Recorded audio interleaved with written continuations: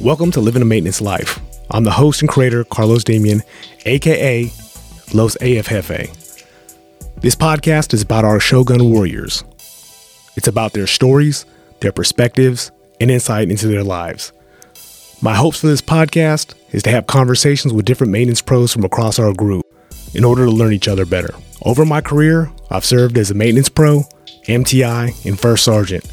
I've met amazing people from across the globe, but right here and now, I get the privilege to serve with 2,400 maintenance professionals. Here are some of our conversations.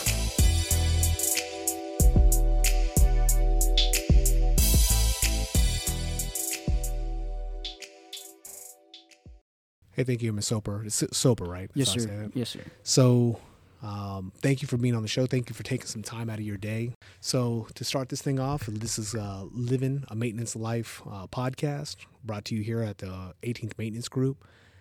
What is your name, rank, and your position? I'm A1C Caden Soper. I am an avionics troop at the 67th AMU. Okay. What's your hometown? Hometown, Columbus, Kansas. Small town, southeast corner of the state. So. How has your hometown influenced you? Okay, so this is a big question. This is something I talk about all the time because those people who know me, I'm very passionate about Kansas. I love where I come from. I'm a small town guy, but I definitely see all the other aspects where everybody else is from. But where I come from, you know, we're very prideful. We have a lot of passion in what we do. You know, everybody from the teachers in the school to the faculty, all my coaches. I'm a big football guy. You're gonna hear me talk about football a lot, but all the coaches, everybody who worked in the town, just everyone. That's how they influence you on a daily. I think that it's the grit from being from a small town, you know, a farming community. Like I said, football has been my life since I was 7. And so growing up that way, waking up, you know, 5 o'clock in the morning so you can go out and lift, you're going to school, going to weights, what have you. You may be going to a practice or working, and then that's it. That's your day. And you do that over and over and over again, and you fall in love with it. And so that's how they've had a huge impact on me. And like I said, coming out here, I just want to give back to them. Like that's one huge thing that I believe in my life is that, you know, you got to repay those people that impacted you and gave everything they have to you. And I want to give everything back to them. Representing, absolutely. Okay. So, do you have a favorite quote, a favorite song, or a favorite movie? All right, favorite quote. I'm gonna go Bible verse actually with this one. Jeremiah 29:11. It's For I have the plans for you, declares the word, Lord. Plans to prosper you, not to harm you. Plans to give you hope in a future. People ask me all the time, how do you do so much stuff? Like, I'll tell you, my schedule is completely full every single day, from the day I wake up to the day I go to the moment I go to sleep, and it's hard. You know, I'm sure you understand that being in the position you are, but at some point you're going to face obstacles that are bigger than you. And whether that's, you're not going to be able to do things by yourself. Like, that's just how it is, straight up. You're going to face a hurdle that's just a little bit tougher than you. You're going to face something that's a little bit bigger than you. And you're going to need something to get you through that every single day. And that's really how I would say that quote, you know, that verse, that takes me through it, because I think about it all the time now. And now it's just natural. You know, at first I was like, what's going to get me through to this? And having a little bit of faith. I believe there's 2 things to success in life. It's you got to have faith in God and you have to have faith in yourself. And those 2 things are going to make you successful. And so by having faith that, you know, no matter what happens, I'm going to go through there. And you don't even have to be religious with it. You know, you have to, whether it's faith in somebody else, whether it's faith in your community, faith in a group of people, faith in family. There's a lot that goes into that. And so, you know, eventually I think that quote's so big for me because, you know, we face trials and tribulations every single day. In maintenance, we face trials and tribulations every day, right? It's a tough life. That's why we're doing the podcast, to kind of tell our story, right?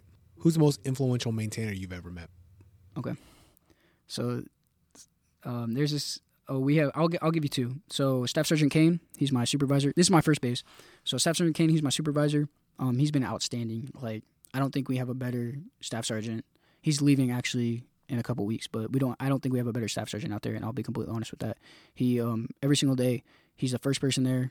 I'll try to beat him there to work sometimes, but he's the first person there, and we're talking all day long like, hey, this is what we're doing. This is what we need to get done, and that's really made a huge impact on me because it shows me like what I need to do to be successful in this career field because I am so young, you know, just starting off. And You know, he's there all the way. He's the last person to leave every day, which he should be. You know, you should be that, but you don't see that as often as you think. And every single moment, he's happy to be there. You know, he sometimes he'll say it like man, you know, it sucks sometimes. You know, we all say it sometimes, but he's always happy to be there. He does have a smile on his face, and he's just attacking everything. Like, let's get this done. And then the other one I will say is Airman Flores, one of the best maintainers out there. I'm being dead serious when I say that. Since I first got here and I started working on the line in August, there's been nobody who's shown me more than him. Like, hands-on, absolutely. I would not be as good as my job without him. And he's leaving this week too as well. So what do you think makes a good maintainer? Grit. Grit, absolutely. All right. I mean, I'm an avionics troop. I know, sir, you said you're an avionics troop. You said you were a flying crew chief as well. Regardless of whether you are, you can be weapons, avionics, crew chief, engines. You're going to be working 12, 10-plus hour days easily. And you're going to go out there and you're going to do something you do not want to do. You're going to have days where you're just going to wake up and you do not want to go in. And people can say that's like every job, but it's different. You know, like I said, I'm from a farming community. That's how it is. You wake up at 5 a.m, and some days you just don't want to go in and work in the sun all day. But that's how it is. And so to be able to be successful, you're going to have some grit and you're going to have some toughness. That's what it takes to be good out here. You know, besides, you can always go the classical competence, confidence, and courageous. Like, you can talk about that all day long. But as a maintainer, you got to have all those other things that everybody else has to have to be successful in their job. And then you got to have some grit to go on top of it. So as an airman, maintainer out there on the line, getting things done, what do you value most out of your peer group? We got a community. Like, my peers, we love being together. Like, like I said, I'm a football guy. So being a part of that team, that's something special about that. Having that culture, there's something special about that. When you show up and everybody loves each other and you have one common mission, there's something special about that. And I really think that's what we have. We have this, I would say, connection, if you will, this about us. You know, that's what I just continue to love about being here. And I'm so thankful that I came in straight out of high school and straight off of being a team, because it's the exact same thing. You know, the same things I loved about back there being on a football team, same things I love about being here with everybody else every single day. You talk about my peers, we live in the same place. The people you go to work with, same people you hang out with, same people you eat with. Some people don't understand that. They really don't understand the beauty in that. But that's okay. You know, people come from different places. But that's absolutely what I love about being there. And that's what I would say I value most about my peers. What do you value most out of a leader or a supervisor? Oh, my gosh. That's a good question. There's a lot of things. So a supervisor, I hate this because I get this question all the time. I love talking about leadership. Leader is not a position. Leadership is a characteristic. It's something that you have to have. And so my supervisor, that they could be a supervisor. That doesn't mean they're going to be a good leader. You know, so a characteristic about being a good supervisor is, you know, they're going to do those things they need to do to get you those things that you need to be successful in your career, right? Signing you off on your training, getting those packages in when you need them in. Those are good things that a supervisor is going to stay in late, like I said. But a good leader, you know, you're talking about all those leadership characteristics right there. That's something completely different, to be completely honest with you. So what do you value out of it? What is something you value out of it? What makes good leadership? It starts with competence, confidence, and courageousness right there. I mentioned those 3 C's earlier. That's what it's going to start with. You know, if you're not competent in what you're doing, no one's going to want to follow you. If you're not confident in what you're doing, no one's going to want to follow you. If you're not courageous to go out and take the bullet first or take the first step into being revolutionary, no one's going to want to follow you. So this is a question that usually gets a lot of people, but I'm having the feeling it's not going to get you. It gets people caught up at times, but what makes you you? Passion and enthusiasm. You're already ready. Spring loaded. Right there. I saw it right off the bat. Absolutely. I will never forget Coach Grundy. Love this man. He means everything to me. My high school football coach, we used to talk all the time, leadership. That was our big thing. What was going to make us successful? We weren't the biggest. We weren't the strongest. We weren't the fastest. We weren't the smartest. We weren't the most athletic. But if we showed up every day and did one thing, what was going to make us successful? Passion and enthusiasm. That's what we decided. That's what we talk about all the time. And so he always had a sticky note in his Jeep. He had this red Jeep. He always had a sticky note in it, and it just said passion and enthusiasm. Ever since that day when we started talking about that, I had the exact same sticky note in my car. You could go out and look at it right now, sitting in my rearview mirror up there on the top left, passion and enthusiasm. And now it's just a habit. I don't even have to look at it anymore. I'm going to show up every day. I have to get in my car to come to work, right? I'm going to show up every day with passion and enthusiasm. That's how it is. You just wake out of bed, ready, passion and enthusiasm. So these next questions are kind of rapid fire, if you will. Sounds good. So the first thing that comes to mind, what do you like about maintenance? What do I like about, like I said, we're different. Maintenance is different. That's what people will never, unless you are maintenance, you will not understand. Maintenance is just different. You've got to go out there and experience it, and it's not for everybody. And I'm sure you're 100% aware for that. Maintenance is not for everybody. But what do I like about it? Like I said, the culture. I love the culture. What do you dislike about maintenance? The first thing that comes to mind. It can only be okay, one. I'm not going to lie. I was thinking of age. I hate sitting and waiting on stuff. I like getting stuff done. I mean, as you can tell, I like getting stuff done. And so when we have to sit there and wait, whether it's waiting for a part, we're waiting for Age to come and drop us something. Age won't work, right? Things just aren't going your way. You know, that's life, right? Things aren't just going to go your way all the time. And what is something you'd change? Like one thing. Yeah, you don't necessarily have to have the end state of how to get it done. But if it gave you a magic bullet, gave you a magic wand, you know, you've been in the Air Force for about a year and a half now, Yes, right? sir. So what is something that you've seen so far in maintenance that you would, hey, I would like to change X? I think we have a part issue. I'm not going to lie with you. We go to order LRU2. We go to order an ICCP. We don't have them. Like, so much more efficient. Like I said, you could do this a lot better. One of our staffs, he went over and he worked with a Jazz Dev. And he says they're just so much more efficient when it comes to their logistic readiness, when it comes to just overall maintenance in general, efficiency. There are days where I'm literally like, there are some objects that avionics wise, there's some jobs we could do in 30 minutes to an hour, and they'll get stretched out for the entire day. And there's absolutely no reason. There's absolutely no reason. Whether, like I said before, whether it be a part, whether it be something just not working even though it should, it's just not efficient. I'm going to be completely honest with you. So you seem like you come from a good background, like you said, you know, small town Kansas. How's your family supported your career so far? So at first, you know, my mom would do wherever I went. It didn't matter. You know, as long as I'm doing what I'm supposed to be successful, she has faith in me to do that. And I talk to her quite often. She's been through a lot, so that helps out because she pushes me to do more than I can do every single day too. You talk about doing a little bit more than yourself. So my mom, even though I'm away, you know, halfway around the world, in a subtropical island from the middle of landlocked Kansas, but she just pushes me. She wants me to be successful because she knows I can be. And then my brother, he's one of the smartest people I've ever met in my life, and he could literally go out and do anything he wants to. And I just want to be out here for him to show him that no matter what he wants to do, he can go out and do it. And then same thing with my sister. She's going through a lot right now, and I would not be where I am today without her, 100%. So it's just having that family background and support. And then my dad, he misses me probably more than the rest of my family, 100%. He needs me, and that's the one thing every single day I'm like, I wish I could be there for him every single day. But he knows why I'm out here.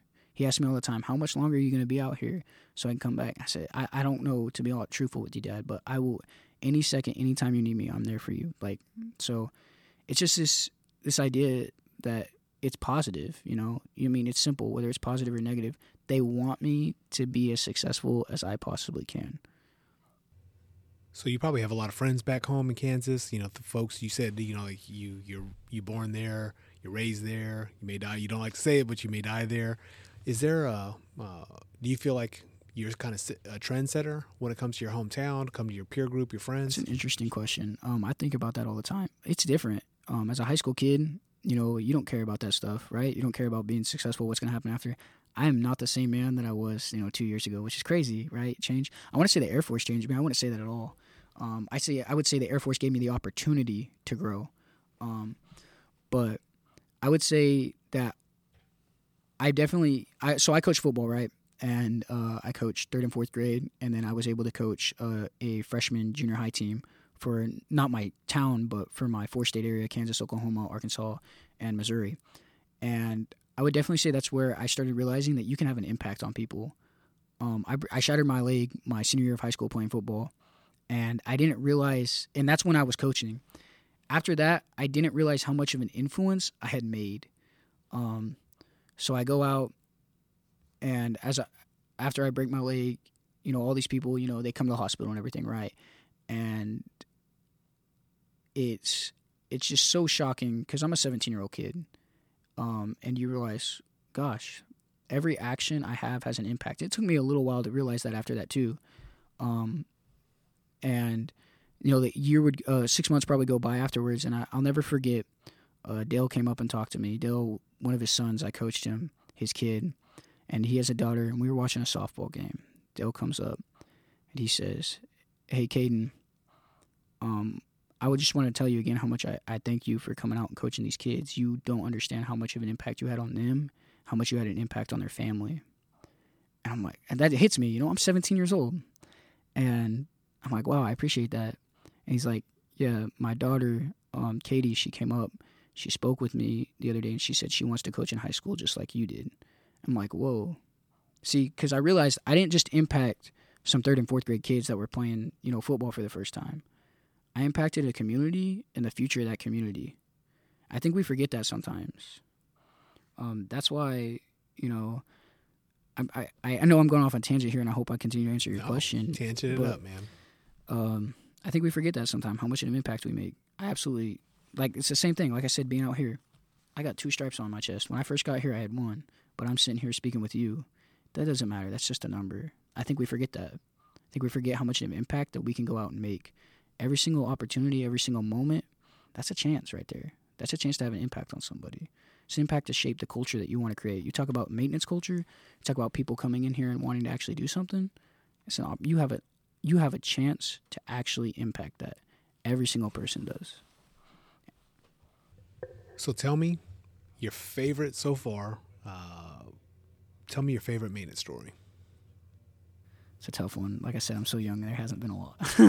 Hey, it could be something that, like, some camaraderie, team building, culture building, like you're saying. Sometime you saw somebody that's courageous. Sometime you saw something out there that. Okay, I'll tell you my favorite one. First Red Bull. Okay, my first time coming back to Days. It was my first day. I came back to Days because I was trying to do college and because I really wanted a Red Bull. I think that's just the pinnacle of our job.